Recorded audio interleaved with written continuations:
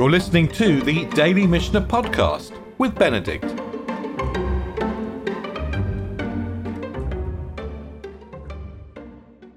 So we're going through the tractate of Moed, and we're going to start the tractate of Shekalim. Shekalim means shekels, and it's a very interesting tractate because it is actually not really part of Moed. So all the other tractates in Moed are to do with festivals. And okay, we started with Shabbat, we went on to Eruvin, and we've done Pesachim, and we'll eventually go through Yom Tov and Purim and so on. And we're going to go right the way through everything to do with the festivals.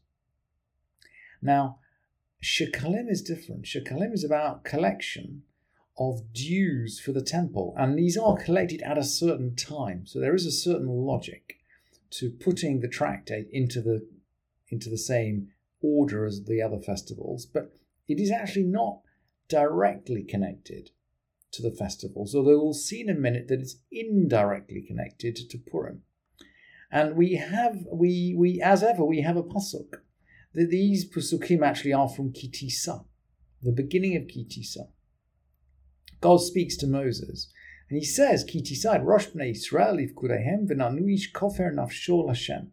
When you take a census of the people of Israel, then they have to give something. Well, it's translated here as a ransom. They have to give kofer nafsho, some kind of atonement for their life when they're counted, so that there shouldn't be a plague.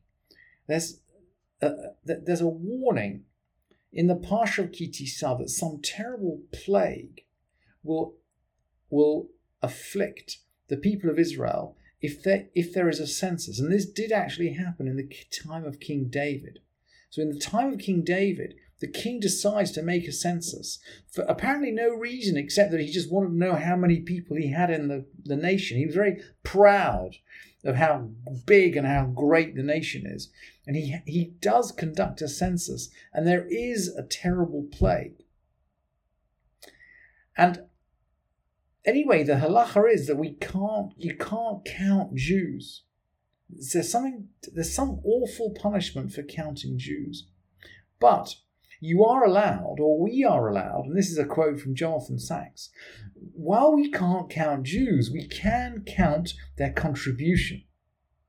So we can, if they all give a half shekel, we can count the half shekel. There's no problem about counting the contribution, and the contribution is somehow protective. It's a kofer nafsho, it's an atonement.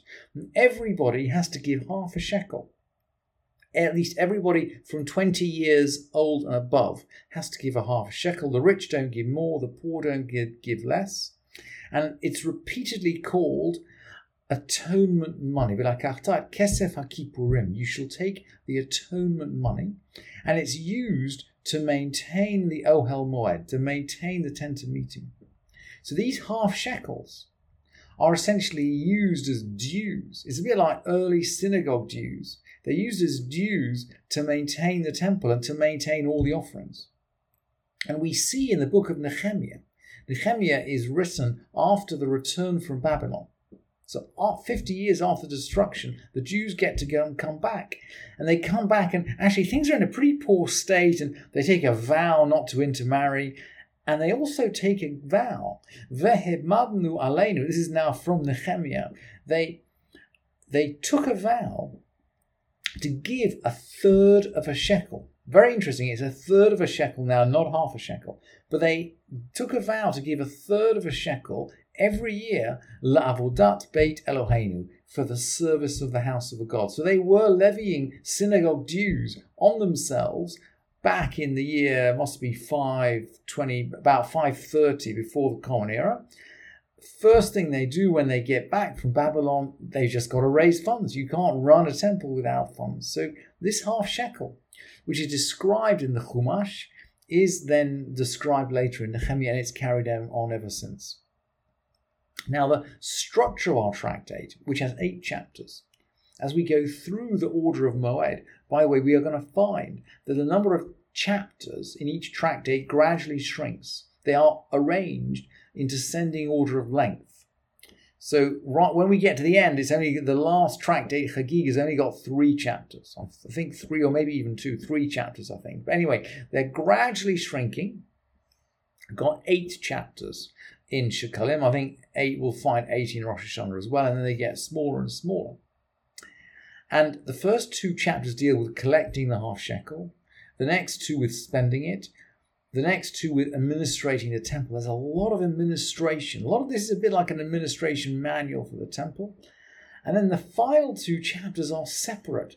There's a whole list of things which might be found in Jerusalem, and by the way, things that might become tameh. And the Mishnah explains how to deal with these things.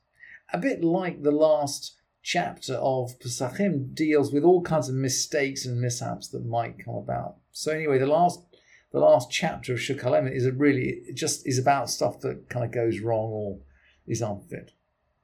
So that's the structure of the tractate, and we're just going to try to cover 2 Mishnayot today. On the first of Adar, Echad B'Adar, Mashmi'im Shekalim ve'Kilaim. On the first of Adar, they make an announcement about the shekels and about kilaim. Kilaim are diverse species. We can't plant 2 species in the same field, or at least not right next to one another in the same field. They have to be somewhat separated. And of course, we're now in Adar, we're the first of Adar. So it's the end of the winter, it's the end of the rainy season, and stuff is sprouting. Just like I was in the Negev last week, and stuff is just sprouting like anything. In Adar, things sprout, and I guess this is the reason why this is the time to go out and remind people that if they have diverse species, if they have kilaim growing next to one another in the fields, they need to uproot them. So that's on the first of Adar. And then the Mishnah is going to continue. On the 15th, they read the Megillah. Bakrachim, that's Purim, we know about that. And in a walled city, you read the Megillah on the 15th. And then they do all kinds of other things, which we sense we need to do at the end of the winter.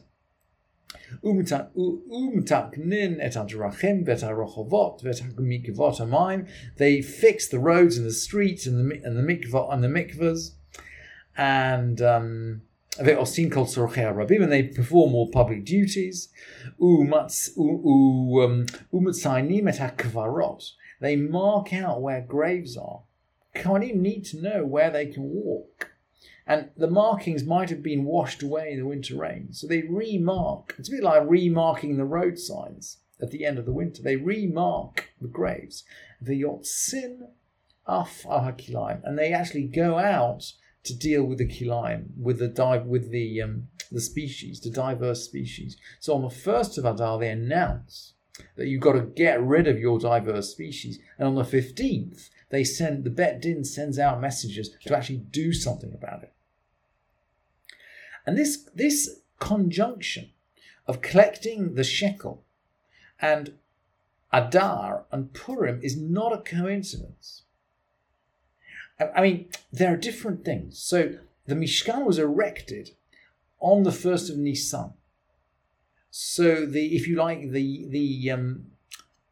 work year of the Beit Mikdash begins in Nisan.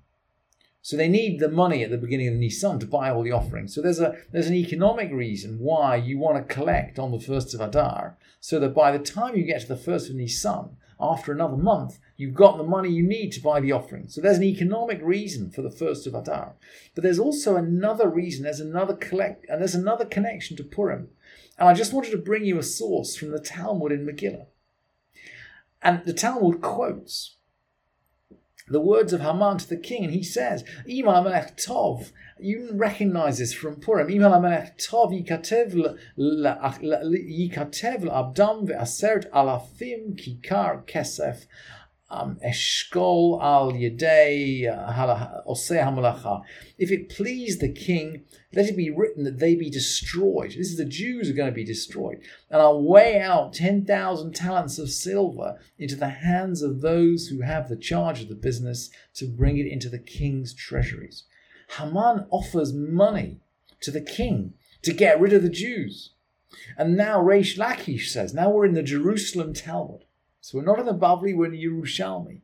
And of course, Reish Lakish is he's just a generation after the Hadrianic persecutions. He's very aware of destruction, of the potential destruction. The rabbis all went up to the Galil to get away from Jerusalem. Jerusalem was destroyed at this point.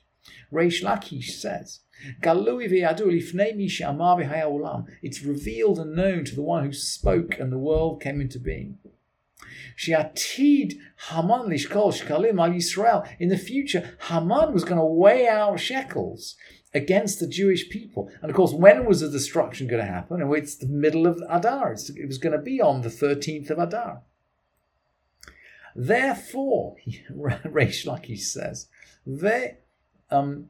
therefore, he says, Lefichach higdim shiklehem lishkalav.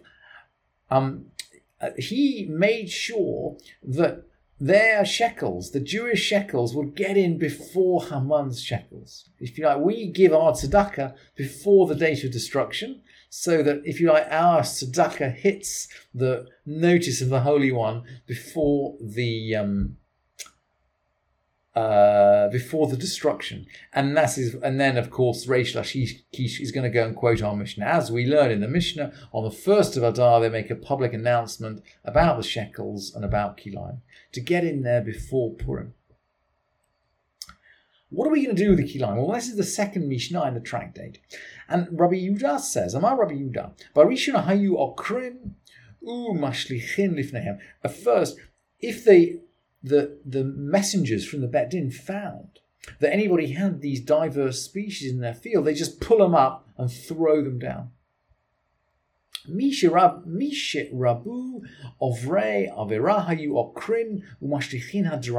transgressors increased in number, they used to uproot them and throw them out on the roads.